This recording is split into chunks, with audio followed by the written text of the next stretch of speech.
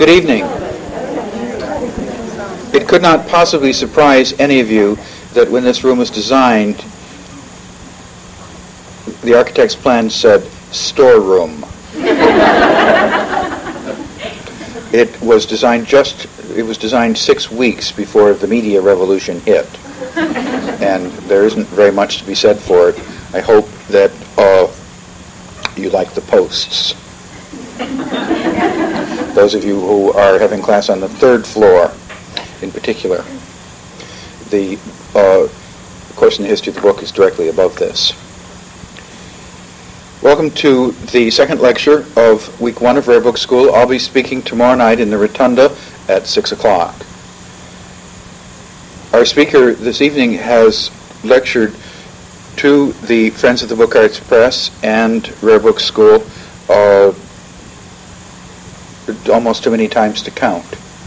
It's always a great pleasure to hear Sue Allen speak on really anything. But this evening we get the bookbinding designs of Sarah Wyman Whitman. Sue Allen.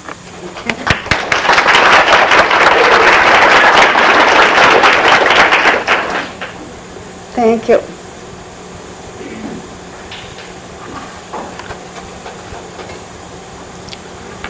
In Boston, in the 1880s and 1890s, there appeared a group of book covers of extraordinary beauty and distinction, flat plant forms stamped onto plain book cloths combined with a simple, artless style of lettering made them markedly different from other such work. They were issued by the publisher Houghton Mifflin. These covers command the respect and admiration of designers and collectors today.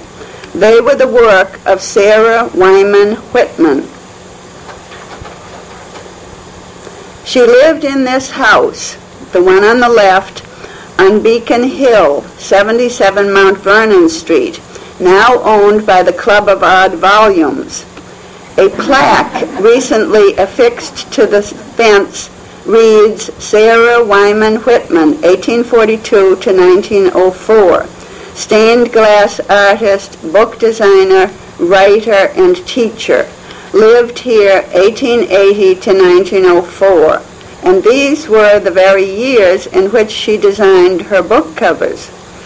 A wealthy woman, the wife of a successful wool merchant, she entertained in this house, knew all the creative people in Boston, and this was the world of Henry and William James, Mrs. Jack Gardner, Daniel Berkeley Updike, Augustus St. Gaudens. She had a talent for friendship. Her social letters were collected and published after her death. A sampling from the 1880s, 5 portraits on hand just now. Daily life runs on, men and books, and classes and committees, poets and learned ladies. Windows not so far advanced as planned. A few blocks from her house at 4 Park Street, next to the Park Street Church and fronting on Boston Common, were the offices of Houghton Mifflin, one of the most successful literary publishers in the world. The firm held copyrights to many of the most important authors of that time, Longfellow, Whittier, Thoreau, Mrs. Stowe. The inside view is of the reception room and main office. For any art to flourish, there must be 2 principles: someone who wants the work and someone who can create it. George Mifflin, the publisher, needed the services of an artist. The philosophy of the house as to book covers had always been simplicity. As a binder in 1864, Henry Houghton urged covers as plain and simple as the dress of a Quaker maiden. In the 1870s, this was amended to simplicity without barrenness. Now, in the 1880s, it must be simplicity with smartness. A sudden taste change, propelled by the teachings of Ruskin and William Morris, was making outmoded the covers put together by engraver and binder. The publisher needed a person trained in color and composition. The situation was summed up in a trade journal headline, "The Commercial Value of Good Taste." Good taste he would find in Sarah Whitman. I estimate Sarah Whitman made about 300 covers. She began her cover designing to oblige a few author friends. Her ability to think largely, gained from her painting experience, and her calmness in the face of details and deadlines made her an ideal designer. We have her covers, but even more important for book history, we have an unprecedented amount of surrounding material. Nearly 100 business letters between her and George Mifflin, then the bindery and author files of Houghton Mifflin, her own writings on book covers, some of the stamping brasses for her covers, the printed precepts of her painting teacher, more material than exists for any other cover designer of her time. On white cloth, we see the corner of Dante Gabriel Rossetti's 1865 cover for Swinburne's Atalanta in Calydon, a Greek coin stamped in gold. For his own poems in 1870, Rossetti designed the navy blue cover on the left with square blocks in gold. The cover on the cover with the he made in 1871 for another Swinburne volume. The daringly smart, simple style of these covers had a great influence on Sarah Whitman's work. In 1880, Sarah Whitman designed the cover for Susan Coolidge's A Few Verses. I show its very similar sequel, A Few More Verses, of 1889. The asymmetrical placement of her overlapping coins is very indebted to the Rossetti covers. The cover to John Burroughs' Fresh Fields of 1884, the first of the business letters, is concerned with this book. My dear Mr. Mifflin, I was obliged to go to New York unexpectedly about a minute after getting your note, and I have done the best I could. But you see, very roughly. I think there is no doubt, though, that these colors are the ones to use for a book of this import, and the little buttercup and letters to be printed in dark green or in gold in the light green field. I return immediately and can draw these more nicely by Wednesday if you have anything to criticize. Yours faithfully, S.W. Whitman. If there is time, let me draw the flower again. I can do it better. All her character and personality are packed into this first letter. The hurry, the ardor, and wish to do her best, her serious study of color. In general, an immense feeling of hurry pervades the letters. Flying to the studio to get your proofs. I have just time to catch the mail. Telegrams are requested, express mail sent. The turnaround time between sketch and stamped cover impressed me, sometimes as little as 6 days, which would be creditable in today's computer and fax world. I compare her buttercup to the one in Rudolf Koch's Blumenbuch of 1929. Fresh Fields. This is a layout she used many times, the upthrust, stylized flower with lettering linked to the picture. Over the years, her work remained essentially the same. She moved from this aesthetic period Kate Greenaway-like browns and greens to brighter, lighter colors. Her lettering became more assured, but yet she had settled right here her style of boldness and simplicity. Her purpose was already formed. On the right, a buttercup for the cover of the collected writings, which came out in a number of volumes as the Riverside edition. This is John Burroughs, the much-loved nature writer. He knew Henry Ford. He was at home to everyone. I show Across Lots, a cover done for Horace Lunt in 1889, close in style and time to Fresh Fields, and it gives us an opportunity to see what she delivered to the publisher.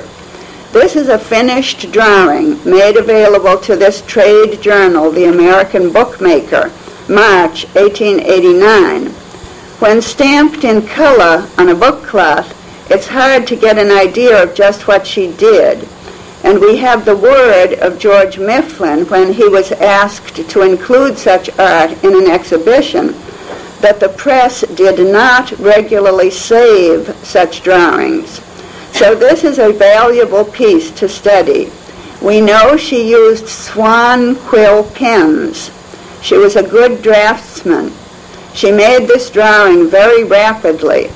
She followed the precepts of her painting teacher. Get it down and don't niggle.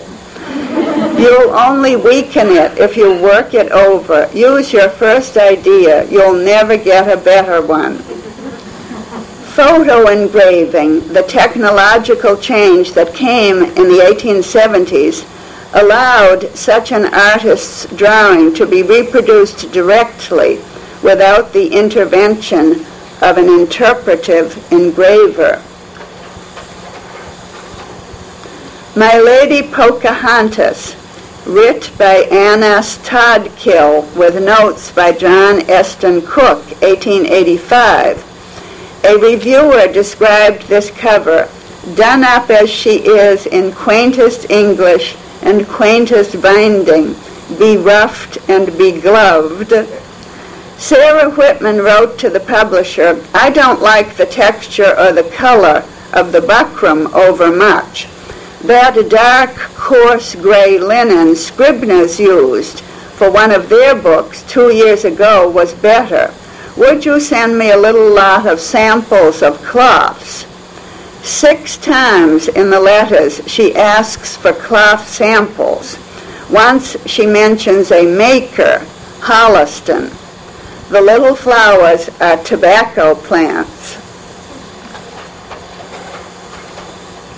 This portrait of Sarah Whitman was made by her friend, her painter friend, Helen Bigelow Merriman. It is now in the Schlesinger Library at Radcliffe. There is a lot to see in the portrait, her eager, somewhat hesitant face. What is important to us is her dress with its buttons, a sparkling diamond belt, her cloak. She holds a painter's palette. The little decoration on her dress looks handmade. A friend described her way of dressing as fantastical. Everything she wore was harmoniously distinctive, if not original. Ostrich feathers, beaver bonnets, marvelous fans, and arresting shades of silk or satin, capriciously but unerringly chosen. This intense interest in cloth, color, and texture was an important asset in her cover designing. The Old Garden by Margaret Deland, 1886 on the left, the 1888 version on the right. Among the business letters are 2 scraps of cloth, not book cloth, but printed dress goods. She describes how they could be obtained at White's, a department store, and would do for such a book as this if it were reprinted. So we gain a picture of her scouring the shops of Boston for non-book cloths, as well as looking at true book cloth samples, critiquing them. This is not my idea of a good texture. Books like this are worth looking at in different libraries. The same cloth was not always consistently used throughout an edition. These 2 cloths are printed dress cloths. I show on the left a section of the back of Brampton Sketches by Mary Claflin, 1890, another of Sarah Whitman's designs, using non-book cloth. This is a woven pattern, a beautiful and expensive piece of fabric. On the right, Daffodils by Adeline Whitney, 1887. This is a charming example of the style we have been seeing now, called a 3-piece style, 1 piece of cloth for the spine and 1 each for front and back. The 3-piece style is a mark of her 80s books. We see it today on novels with a cloth spine and paper sides. She would often ask, "Can I have 2 cloths or 1?" The cost to the purchaser of this book was $1.25.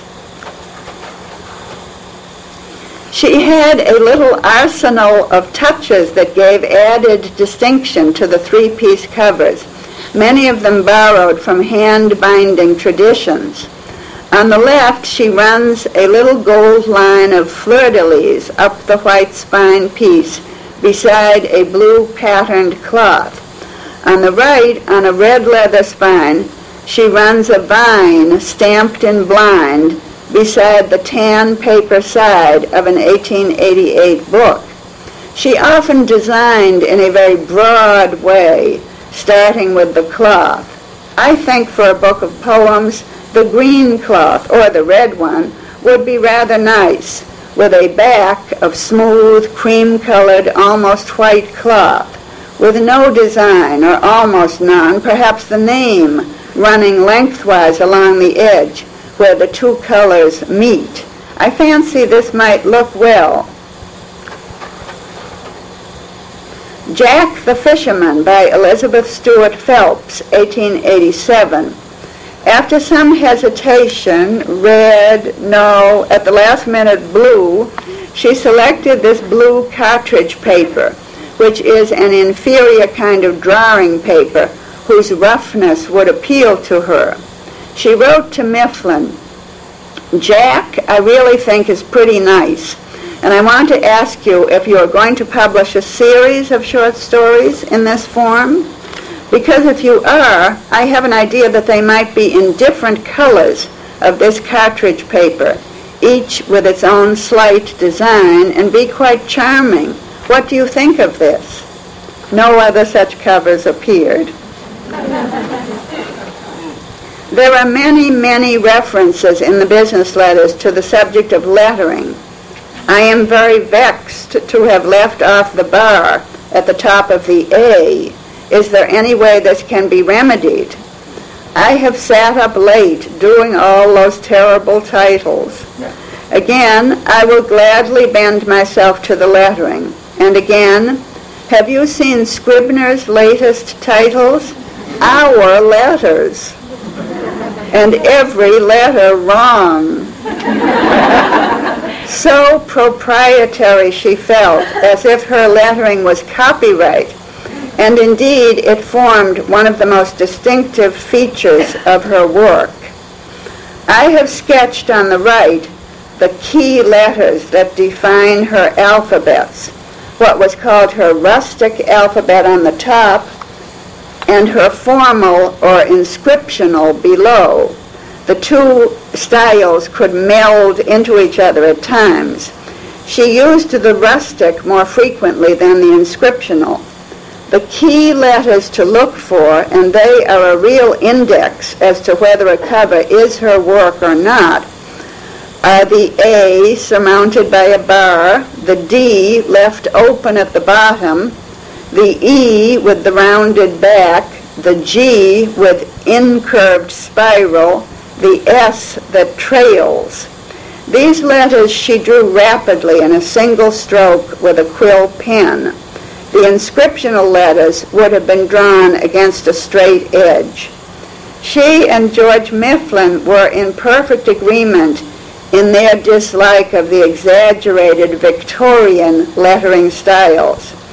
In another context, she wrote, "A new and fanciful letter is sometimes an aesthetic crime. It gives one a spasm of pain. It can be so dreadful." On her book spines, we should notice, as one of her little quirks, how some of them show the separating of title and author by a decorative flower. Heart's Ease and Rue by James Russell Lowell, 1888, an extremely beautiful cover. George Mifflin writes to Sarah Whitman, "Really, the book to me, so far as your part of the work goes, seems as nearly perfect as we can expect to have anything in the way of a cover. I am simply fascinated with it. Faithfully yours, George H. Mifflin." We send Mr. Lowell his copy this afternoon. If he don't like it, well, I hesitate to say what I shall think of him. Another of her little touches from the world of hand binding, tips as they are called, the little white cloth corners were put on by hand, giving an added delicacy to the blue paper sides. Notice how beautiful the stamping is, pressed down into the paper. James Russell Lowell's most famous work, The Vision of Sir Launfal. We see it here in brown cloth stamped in black and gold, 1887. 1 year later, in 1888, a folio deluxe edition was issued with Sarah Whitman's cover. On the left, a detail of this 1888 edition, and on the right, a detail from a smaller, more popular edition of 1890. On the tan cover, the grapevine drawing is really pleasing, but we would call it dated, a period piece of rendering. On the red cover, we see her mature style of the 90s, vigorous, modern, timeless. Egypt by Martin Brimmer, 1892. By all odds, Egypt is her most distinguished cover. The book was written by her Beacon Hill neighbor, Martin Brimmer, the first president of the Museum of Fine Arts, shown in a portrait bust by Augustus St. Gaudens, done in 1896 after his death for his widow. The book was advertised as an octavo. It measures 6.5 by 10 inches, full leather, $5, full vellum, $6. The cost included heliogravure illustrations. The spine has a little suggestion of hinges, and gold stitching goes around all the outer covers. But what holds the eye is the papyrus emblem with the word Egypt integrated into the stocks. Looking for parallels in Egyptian art, I find a 1250 BC stone bas-relief. A serving maid grasps an ibex in one hand, a piece of cloth over her arm, and holds 3 papyrus stalks. The wall painting on the right shows a woman holding a jar in one hand. There are lovely details of jewelry, earring, bracelets, collar, and again she holds 3 papyrus stalks, the taller one in the center, all resembling Sarah Whitman's emblem.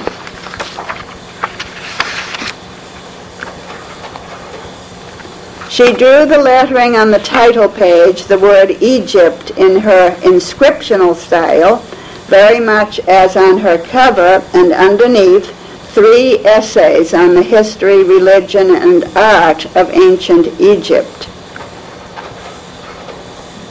Just following the list of illustrations is a color-printed map drawn by Sarah Whitman. She designed the inner pages of this book. It shows the Nile River flowing out to the sea at the delta, the marshy area where papyrus grew.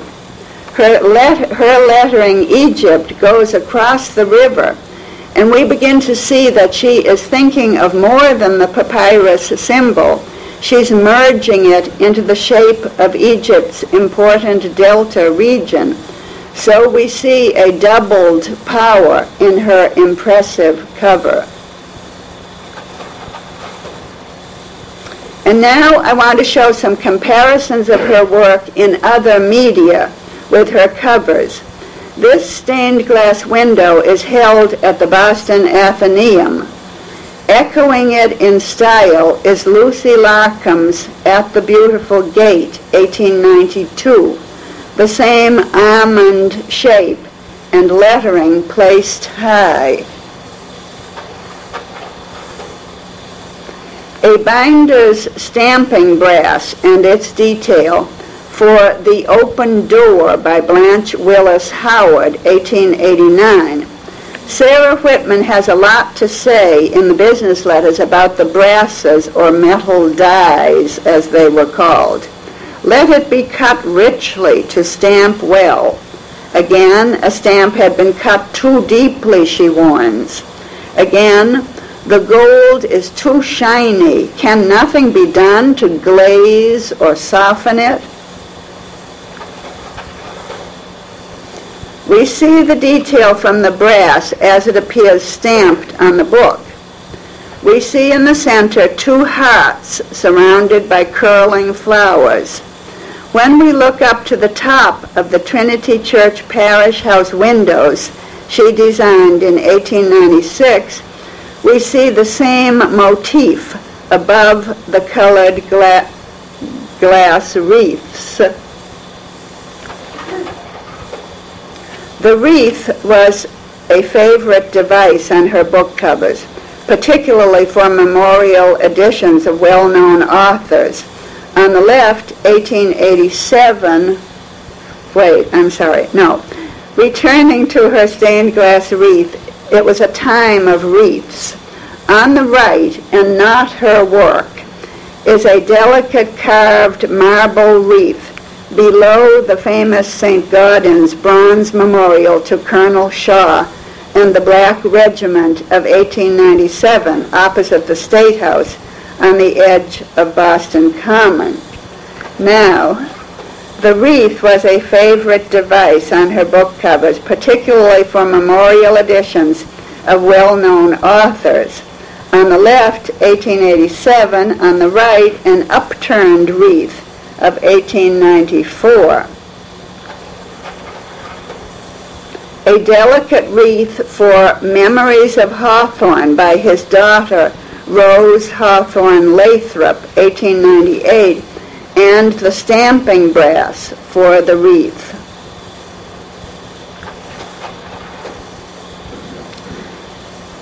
A little wreath for Julia Ward Howe's From Sunset Ridge, Poems Old and New, 1898. The book opens with the Battle Hymn of the Republic.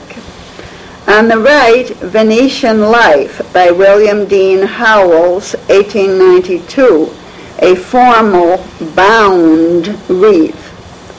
If we were to open this book, we would find a surprise.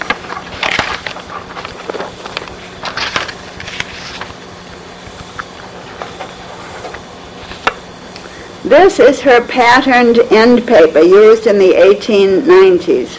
Flower heads on a background of little curls printed in gold ink. It was clearly modeled on Rossetti's end paper for his own book of poems of 1870. She used it sparingly and choicely in only a few books.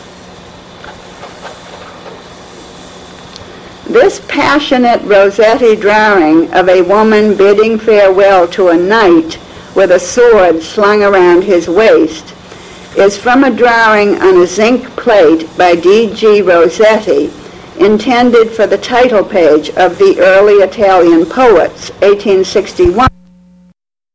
Margaret Deland in 1893. It seems a rather startling copying, even to the little flower block in the upper left. She took what she needed from many sources to gain an effect. She was not aiming for originality. We look again at her stained glass window, this time focusing on the background pattern of little hearts. And on the right, Hawthorne's Marble Fawn of 1889, a deluxe edition on vellum. The three blocks, each with a large iris flower, are laid out in the style of Rossetti's own poems of 1870 that we saw earlier. This single block of the gold flower is set against the little background of hearts and fleur-de-lis, rendered in Rossetti fashion, alongside the stamping brass for the block. A final Rossetti allusion is the delicately patterned background of circles and crosses in Two Worlds by Richard Watson Gilder, 1891. In the Garden of Dreams by Louise Chandler Moulton, 1890, one of her best covers, the languid poppies droop over the title into which one leaf has fallen. I compare this with a Rookwood pottery vase with somewhat similar poppies. Rookwood was America's leading art pottery, 1880 to 1902. I'm not saying that one was taken from the other, but we get a sense of what was in the air in that arts and crafts decade. Similarly, with A Rambler's Lease by Bradford Torrey, 1889, I compare a Tiffany hammered silver coffee pot of 1878. We see on each artistically disposed grapevines and leaves with little curling tendrils. The disposition of the plant moves away from Sarah Whitman's usual upright approach, and it did not meet with George Mifflin's approval. She writes, "Tell Mr. Mifflin that I don't mind the least in the world his not fancying the Rambler's cover, but tell him also I have to stand up for it and think the public would like it better than he thinks they would. It should be printed in a much lighter shade on the light cloth, and then it would look like the shadow of a grapevine, as it is."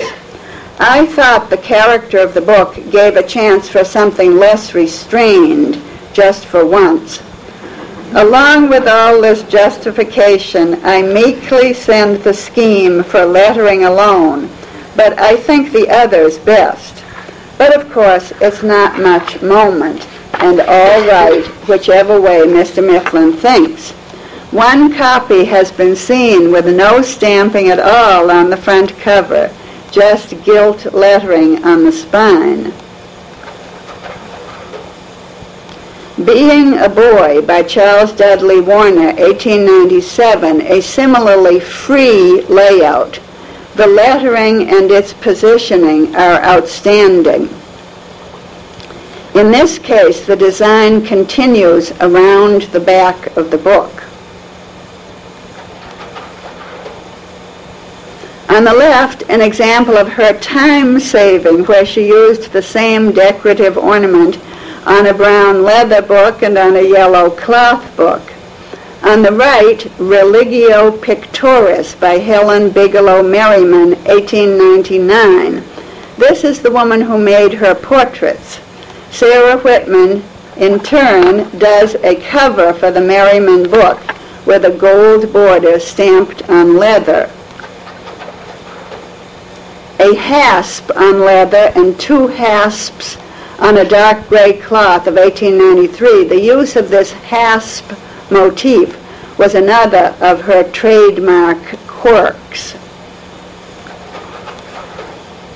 On the left, another John Burroughs volume, A Year in the Fields, 1896. On the right, The Ride to the Lady by Helen Gray Cone, 1891. She uses similar teardrop shapes to form her design. The one on the right is surrounded by a very nice frame. Little scribbly drawings appear in the frame. A fish in the lower right, perhaps drawn from medieval work.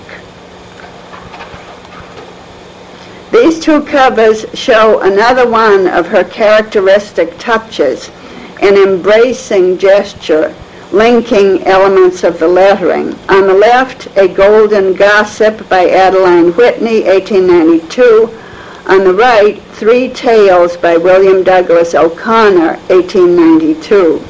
This embracing and closing gesture is characteristic of her social personality. These books cost respectively $150 and $125. Most of the books for which she did covers fall into this price range. What was she paid for her cover designs? Houghton Mifflin's rate was a little lower than many publishers, a modest $10 to $25 a cover. As a wealthy woman, the money was unimportant to her. Once, being asked to present her bill, she wrote, "I have lost my list and have no idea where I stand. Won't someone at the press know?" Out of the East by Lafcadio Hearn, 1895, silver color on yellow cloth, her rendition in stamping of the traditional sewn spine of the Japanese book.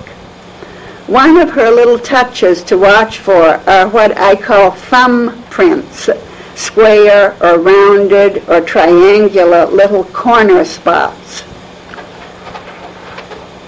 And another Japanese subject, The Soul of the Far East by Percival Lowell, 1888, a yellow-orange stamped on white cloth. The disposition of the three illustrations based on the early Rossetti cover, the lettering handled well.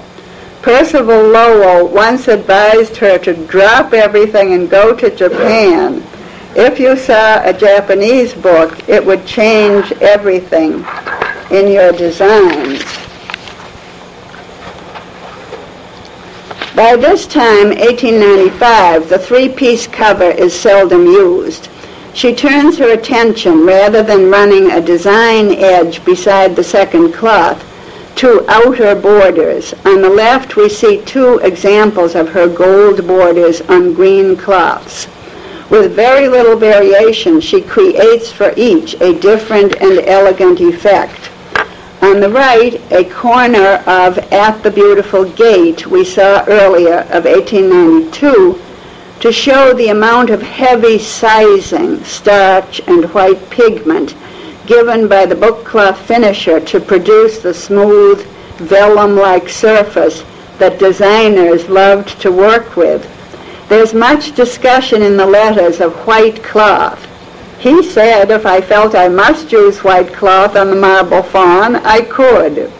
Or, no white desired by me for once. Or, with my accustomed depravity, I ask for white. To the publisher, white was not so desirable. One trade journal spoke scornfully of the effect on a warm day of moist fingers on the heavily sized club. A Cincinnati bookstore sent an open letter to publishers. Do not send us white books. They may do well in the eastern cities, but we in the gritty cities can't show them, can't sell them. They are immediately covered with coal dust. Perhaps the last word on white book cloth would be Rossetti's. Confronted many years earlier with the problem, they must keep it clean or not, as they like. An Island Garden by Celia Thaxter, 1894. This stunning cover is much admired. It was offered in gold on white or gold on green. Celia Thaxter wrote a note to Sarah Whitman. I send you much love and many a thought, and wish that I could put half the things into this letter that you would like to read and I to write. But you must take this leaf of bay instead. Now 2 more masterpieces. Henry David Thoreau's Cape Cod with Sarah Whitman's cover of 1896. Volume 2 carries on its opening pages a watercolor by Amelia Watson as of a pressed flower. One reviewer remarked politely, another beautiful cover from Houghton Mifflin. A more forthright reviewer described it as a meager arrangement of 3 unknown plants. I'm going to suggest they are milkweeds. 1 year later, in 1897, she made this remarkable cover for the reissue of Thoreau's Walden. 6 broad, flat leaves with thumbprint touches on the corners. The detail shows how beautiful the rich, flat gold appears on one of the heavy sateen-like cloths used in the late 90s. The brass is existing for the Walden stamping. We see the long leaf with the little nodules.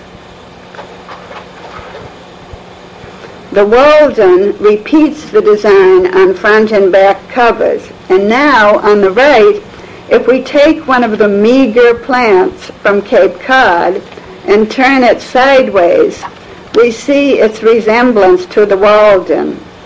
And I believe both represent milkweed. The Starlight Calendar, edited by Kate Sanborn, 1899. In a letter, Sarah Whitman tells George Mifflin, the blue is all wrong for the Starlight Calendar. A remarkable fact that emerges from the letters is the amount of control she had at the proofing stage. She was sent proofs of the brass stamped on cloth, often on several cloths. How habitual this was is shown in one startled letter when she says she has not received proofs, or are they coming out without my seeing them? At this stage, she could change book cloth or stamping color. On the right, the Rainbow Calendar. In these collections of inspirational readings, Houghton Mifflin was able to rearrange and reissue its existing literary properties. As we come into the later years, she made fewer and fewer designs. The Son of the Wolf by Jack London, 1900, silver stamping on charcoal gray cloth. A broad belt carries the lettering, and her thumbprints are in the corners. I really don't like this cover. It's unlike most of her work. It has a cold, method style of designing. On the left, The Martyr's Idyll by the poet Louise Imogen Guiney, 1899, one of Sarah Whitman's most beautiful covers. She was sincerely religious. She taught Sunday school for 30 years, was an active, devoted churchgoer taking part in the Trinity Church fairs, so that the symbols were truly meaningful to her. On the right, The Supply at St. Agatha's by Elizabeth Stuart Phelps, 1896, a gold cross on green sateen cloth. George Mifflin to the author, I hope you will like the appearance of St. Agatha's. We have taken special pains with the get-up. I think Mrs. Whitman never made a more simple and artistic cover design. The Light of the World by Herbert D. Ward, 1901. This cover, made for the husband of the author of the St. Agatha we just saw, is another exceptional design in the form of a cross. Again, the way the cross reaches out to the edges of the book cover, the enclosing within a circle of the brilliant silver star. The image is so powerful you feel no one else in the world but Sarah Whitman could have done it. We come to the end of the chronological showing of her covers. But when there is an opportunity to read a group of letters, such as the business letters, one hopes that some bookish secrets and revelations may come out. They did, and I have 4 little stories to share with you. Sarah Orne Jewett and her living room in South Berwick, Maine, a house open to the public.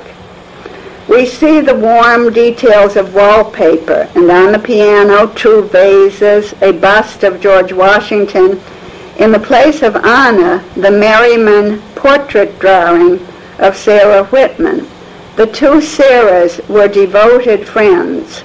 From at least 1883, when Sarah Whitman wrote her about a cover, "Yes, dear, it does look well."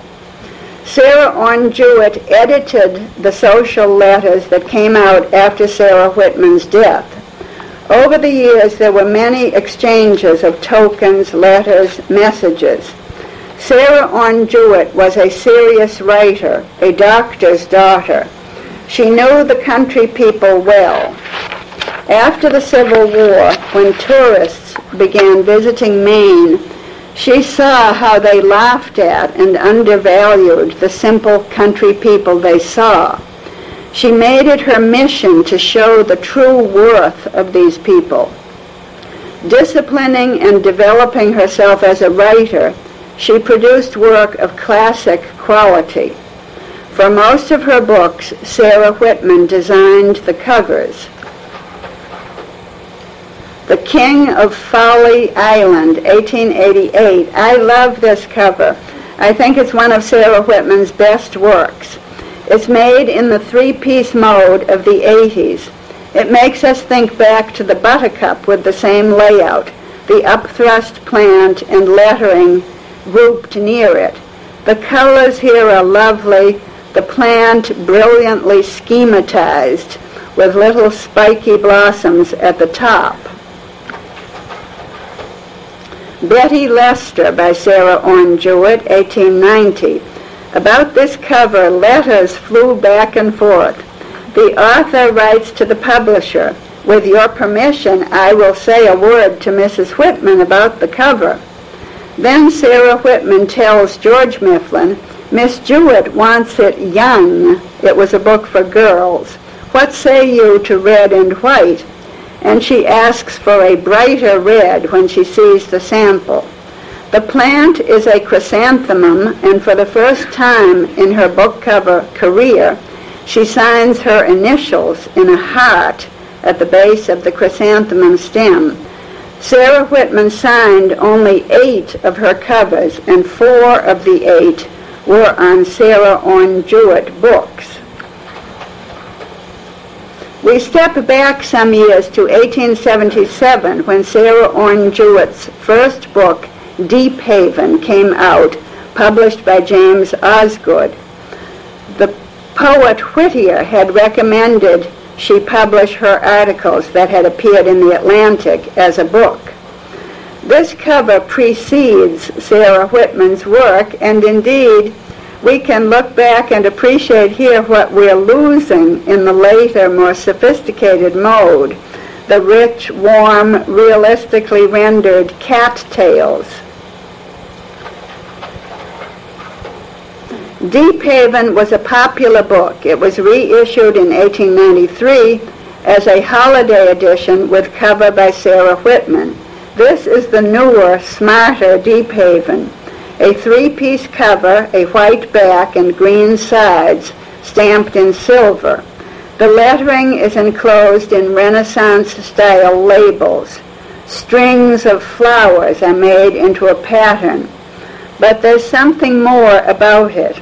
Sarah Whitman, in a letter to the author, announces, "I have now decided that with your leave, the motif of all SOJ covers must have the Mayflower involved in one way or another, and these are individual Mayflower blossoms shown front and profile." And we do find the Mayflower on all her following covers except the last one, which Sarah Whitman did not make. On A Native of Winby in 1893, she draws a realistic clump with roots enclosing the author's name, and for her most famous book, The Country of the Pointed Firs, 1896, 3 clumps ending in Art Nouveau-style hearts, the middle flowers flattened to echo the lettering.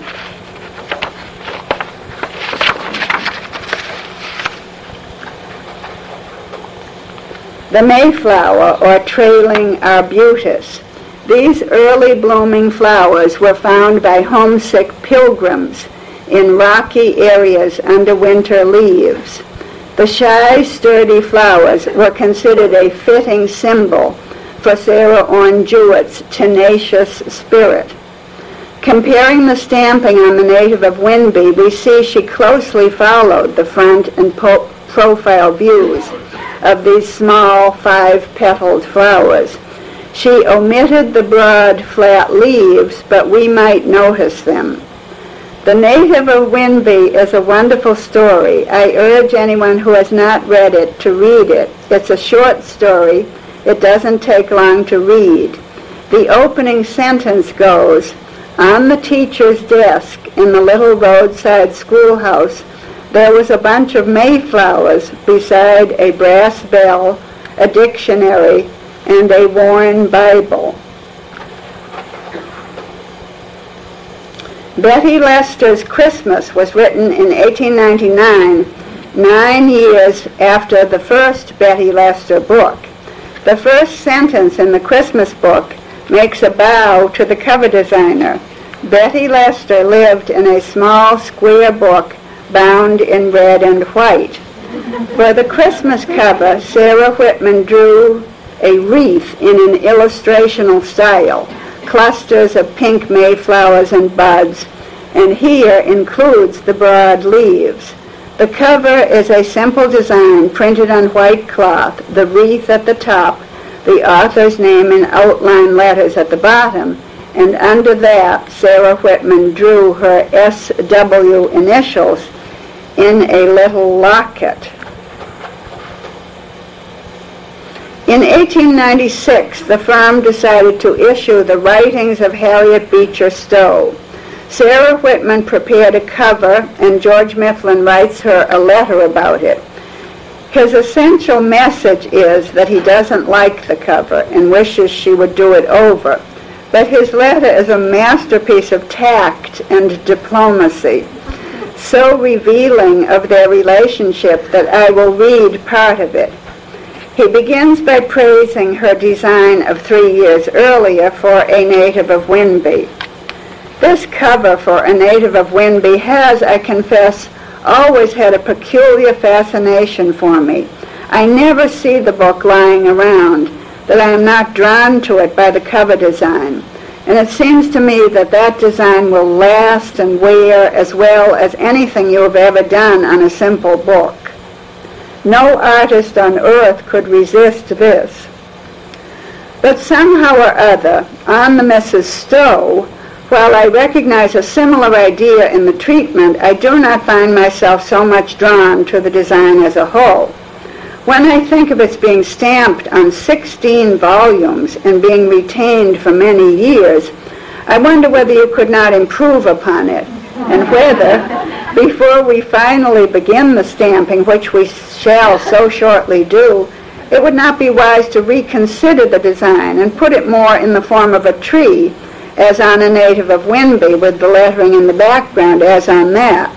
Possibly some new way will suggest itself to you, but somehow or other I could not bring myself to actually stamp the cover without raising the question to your mind in this way.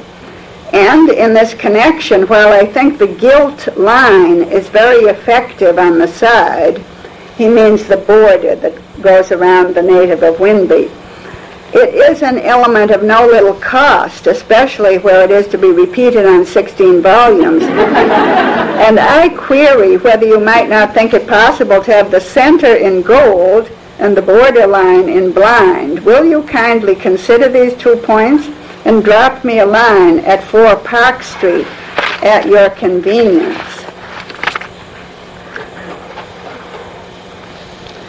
Kate Douglas Wiggin had written a number of books for the firm. She is most famous for Rebecca of Sunnybrook Farm. Her books were amazingly popular. Girls' clubs were formed as her new books came out. Not a stylist like Sarah Orne Jewett, she was sure of her market. I may not have as much to say as some writers, but I seem to be able to get people to listen. One young admirer wrote her, "Your books are grand, nearly as good as Little Women." The firm was most anxious to do well by her, the little gold mine, as one member referred to her. Sarah Whitman had made 5 or 6 earlier covers for her. This is Timothy's Quest of 1890. Now, in the fall of 1896, the author comes with 2 books together, wanting covers. A widow for years, she had recently remarried a strong-minded businessman who felt the firm was not treating her fairly and was appalled to find she didn't understand how to read a balance sheet. For these 2 books, the husband attempts to influence the cover design. Sarah Whitman receives samples of heavily creped paper and finds them excellent for the purpose. However, as to the design, I do not consider Mr. W.'s suggestions feasible. But I suggest a design as of harp strings with flowers twined in them, to be done in white and gold or in gold alone, something like this. This is one of the very few true sketches we have for her cover designs. It appears to have been made with a quill pen. Very occasionally the business letters are stamped as here, with the date and time of receipt in the Houghton Mifflin office. The heavy creped paper has aged badly, and it is difficult today to find a presentable copy, but the cover went through the stamping process successfully. The author expressed herself quite delighted. However, the other cover for the book with the curious title of Marm Lisa, M-A-R-M, Marm Lisa, was somewhat delayed. Sarah Whitman writes on October 3rd, "I hope to send the Marm Lisa cover in a day or 2, though I fear," and here again we see the interfering husband and his suggestions, "I fear not in the symbolical shape which his letter indicates. But that you will, I'm sure, agree is not to be desired. On October 12, George Mifflin writes to the author, "I am waiting every mail for the design for the cover from Mrs. Whitman." Suspense was mounting. On the left, a detail of the successful 9 love songs. On the right, the cover as it first appeared of Mom Lisa. Kate Douglas Wiggin was disappointed in it. Mifflin confided to his New York agent she wanted something very gay and gaudy, which Mrs. Whitman would never have consented to have done. I think, however, in subsequent binding orders, we shall print the dies so that they will be rather more effective than on the first lot. At the same time, I myself think the cover very fitting and artistic, and it is one that grows on you the more you examine it. The more she examined it, the less the Mom Lisa cover grew on the author. And there followed one of the longest and most involved correspondences in the archive. Different cloth colors, such as green and yellow, were tried in vain. Alterations were made to the central drawing of angel and child. Mifflin wrote the author in November, "Since you are still so disappointed with the cover, even with the later changes, we are going to make a last desperate effort and ask a New York cover designer to work out a new design." He closes plaintively, "The book, you will be glad to know, is moving in spite of the cover. We are printing